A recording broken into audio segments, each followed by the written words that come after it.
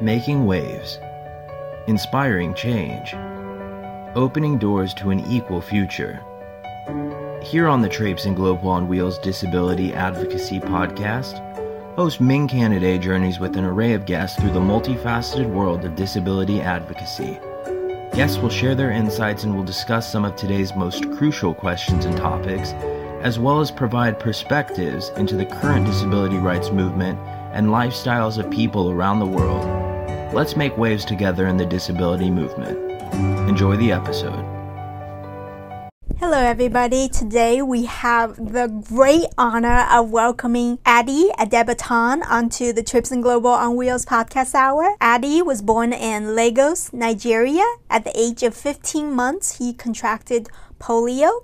The effects of the virus meant that Adi was unable to use his left leg and only had partial use of his right leg. Adi discovered wheelchair basketball when he was 12 after being spotted by two physiotherapists. Adi decided to play basketball professionally. His dream to play for Great Britain at the Paralympics finally came true. After 15 years, Adi was selected to compete in the Sydney 2000 Paralympics. The Sydney Paralympics got good media coverage. This helped to boost Adi's profile amongst the British public.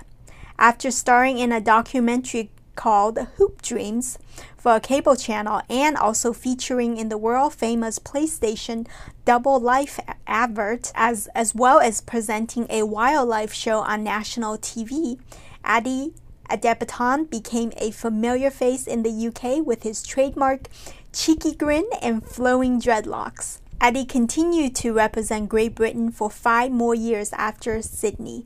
In that time, he won a bronze and a silver medal at the 2002 and 2005 European Championships. He also captained his country to a silver medal at the 2002 World Championships in Japan. In 2004, Adi Adebaton achieved his lifelong ambition, winning a medal at the Athens Paralympics. First question for you, Adi, is what challenges do you face as a journalist with a disability that an able-bodied journalist may not, have to experience?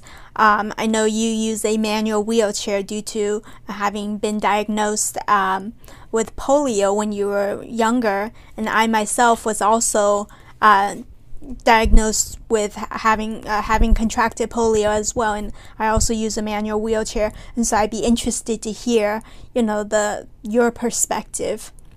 So I guess when it comes to journalism, broadcast journalism, and also, I make documentaries, and I'm a travel journalist. So my form of work involves a lot of traveling around the world.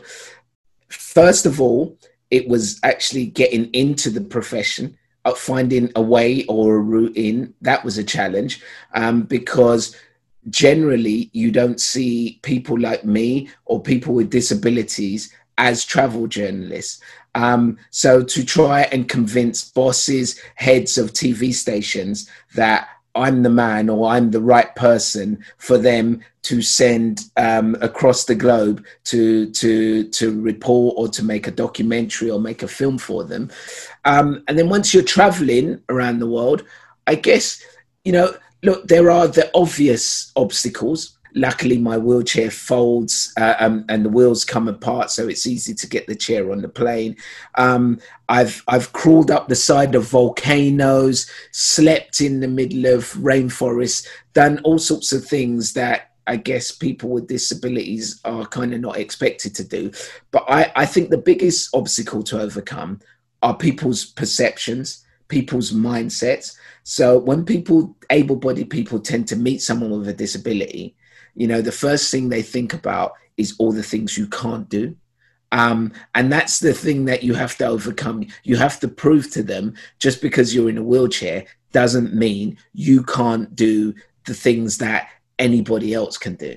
You just do it in a different way. And I suppose that for me has always been the biggest obstacle. It's not the barriers that the world puts in front of me. It's the perceptions and the mental barriers, or the discrimination that you will get from certain people who think, well, someone in a wheelchair or someone with a disability can't be a journalist. Yeah, no, I definitely agree that attitude, no barriers are very real. And I'm glad you encountered those well-connected people and now you're on the screen and seen by millions of people. I think that's so important, not only as someone of color, but also as someone with a physical disability and a very visible one as well. With the next question, what reasonable accommodation or adaptations had to be made for you to work, as a TV presenter, journalist? That's a good question. For a long time, for me, there was quite a big fear to ask for, not so much for help, but to ask for adaptations to be made or changes to be made in order to make my life easier. And one of the reasons why I had that fear is because I kind of didn't want to feel like I was a burden.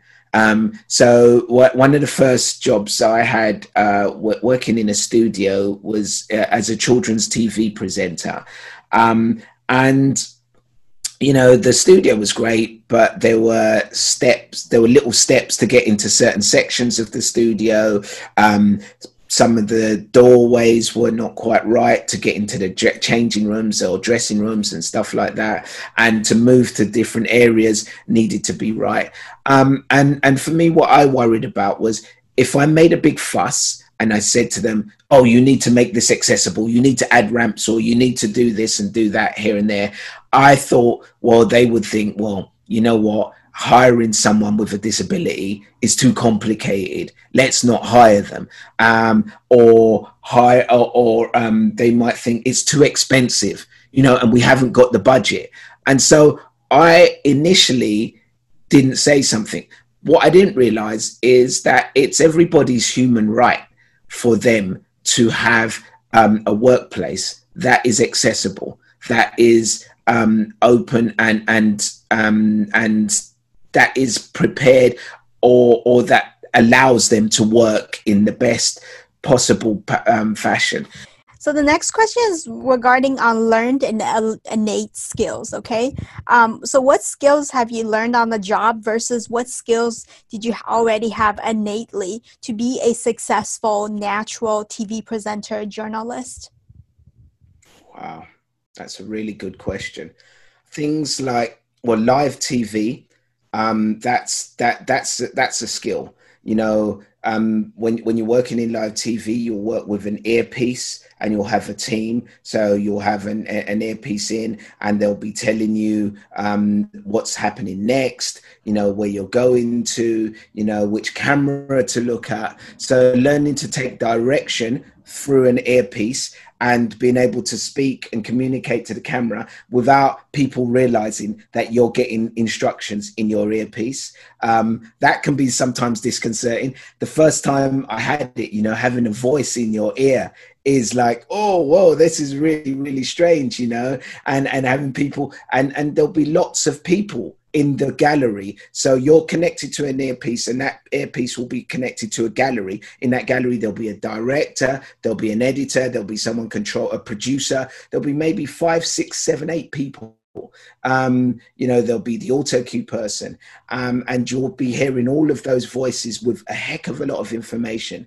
And so having to learn how to use maybe one side of your brain to disseminate that information and understand what is useful and how to translate what is useful in your ear to a way that people will understand, that's friendly, that doesn't sound like it's been rehearsed on camera. That was a skill that I had to learn when it comes to live TV. Also learning to talk to time. If you're working on live TV and you need to go to the ad breaks, for instance, when I was presenting the Paralympics, I might be talking about, Tatiana McFadden breaking the world record in the 400 meters. And then they're saying to me in my ear, in 20 seconds, we have to throw to an ad break. And after the ad break, we're going to go straight to the wheelchair basketball. And they'll say, but you've got 20 seconds to do that. So learning to summarize what's happened and then tell people what's going to happen and then throw to the ad break in certain amount of time. That's a skill that I've had to learn. The things that I've had innately, I've been fortunate, as you can see right here, is I'm a chatterbox. I can keep talking for as long as until the cows come home, as we say in the UK. So luckily, I'm good at talking. I'm a good communicator as well, and I think I'm good at empathizing and understanding people's stories and trying to translate, a person's story or their journey to the general audience. Thank you for listening. We hope you enjoyed the episode and came away with some information that you can now take with you to create your own change. If you would like more information about Traipsin Global on Wheels, please visit traipsinglobal.wheels.com. And that's Traipsin, Traipsin. And for updates and other TGOW-related news, follow our social media pages on Instagram and Facebook, both with handles Traipsin Global on Wheels, and then also LinkedIn and Twitter. You can find the links below in the description box or on our main channel page. We sincerely appreciate your support, and we'll catch you again next time.